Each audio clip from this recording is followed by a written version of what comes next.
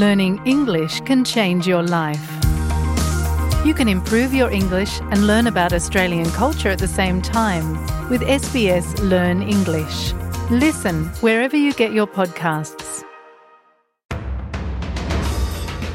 You're listening to SBS News. This is SBS News in Easy English. I'm Peggy Giacomellos. Australian Senator Jim Molan has died at the age of 72. His family have released a public statement describing Jim Molan as a soldier, pilot, author and volunteer firefighter. Senator Molan had been a Major General in the Army before turning to politics. He was re-elected to the Senate at the 2022 federal election. Rising floodwaters have cut North Queensland's main transport corridor, trapping dozens of travellers and isolating communities. The Bruce Highway is closed in multiple locations in the state's north, with motorists stranded as floodwaters continue to rise. Up to 100 people are trapped in the town of Bloomsbury, north of Mackay, as they wait for floodwaters to recede. Acting Premier Stephen Miles says the welfare of these residents are of key concern.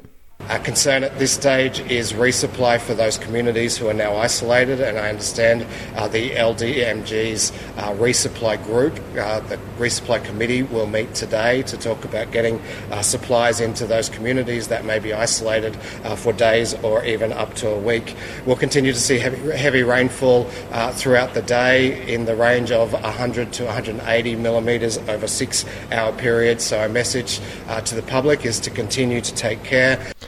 A man has been arrested after a woman was found dead in a unit in Western Sydney. Police say he's helping detectives with their investigation.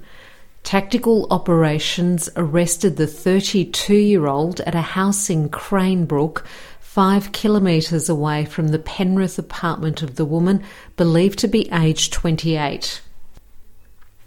South Australian authorities fear flooding of the Murray River could be the worst the state has ever seen.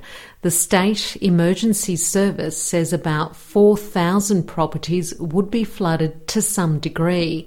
Emergency Services Minister Joe Skazaks says finding out how bad the damage is will take time, but he says he thinks the damage is most likely extensive. It is entirely reasonable to say that this will be one of the most, if not the most significant natural disaster in the state's history. Thousands of people have gathered outside Athens' cathedral to farewell Greece's former and last king Constantine, who died last week at the age of 82. Greece's monarchy was abolished in a referendum in 1974, and Constantine exiled before returning to settle in his home country once more in his later years. Royals from across Europe were among the mourners, including the Spanish and Danish royal families, who were closely related to Constantine. To tennis, and Novak Djokovic will start his Australian Open under an injury cloud on his hotly anticipated Melbourne Park return. Djokovic is due to face Spaniard Roberto Cabales Baena tonight, but is suffering from a tight left hamstring. Djokovic is back after last year's deportation drama, where he had to leave Australia for not being vaccinated against COVID-19. The tournament has been affected by a series of high-profile absences, including top Australian hope Nick Kyrgios and world men's number one Carlos Alcaraz.